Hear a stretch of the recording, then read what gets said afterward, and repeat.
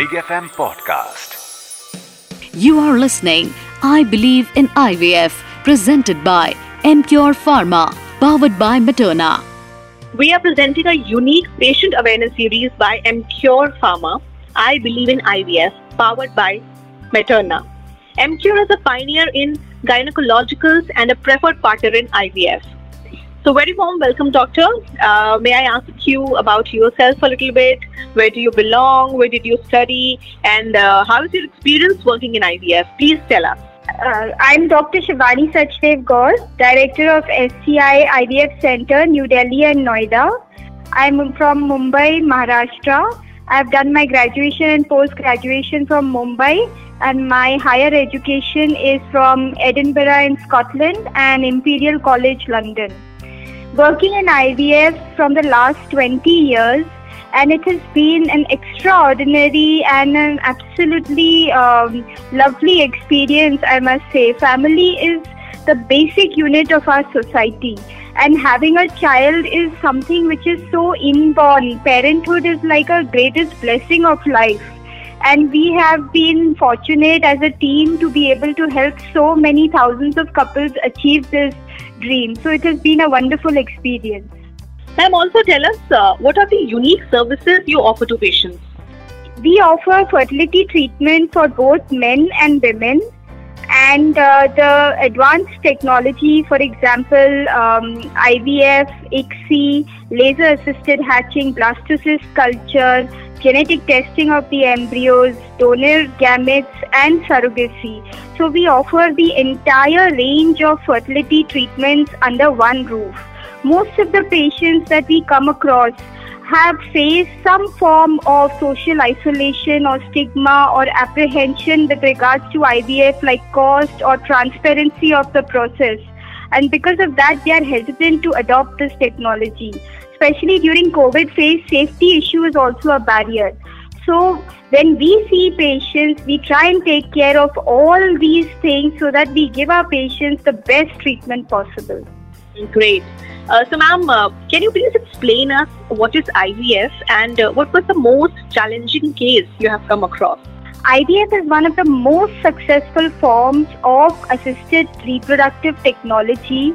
It is a technology to help you get pregnant and have a baby. This is a very complex series of procedures, and not only to have a baby, but also it is used sometimes to prevent any genetic problems in the child. The woman is given daily injections for about 12 days. After that, mature eggs are collected or retrieved from the ovaries under anesthesia. It is a small process. These eggs are then fertilized by sperm in a dish. Although this is called as test tube baby, the fertilization process takes place in a dish.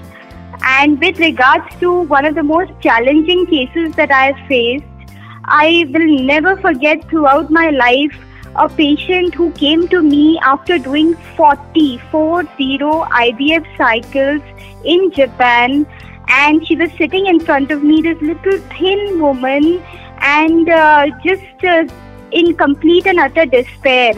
And it was really like a miracle that the first IVF we did with surrogacy, and she conceived and her healthy children were born after 9 months.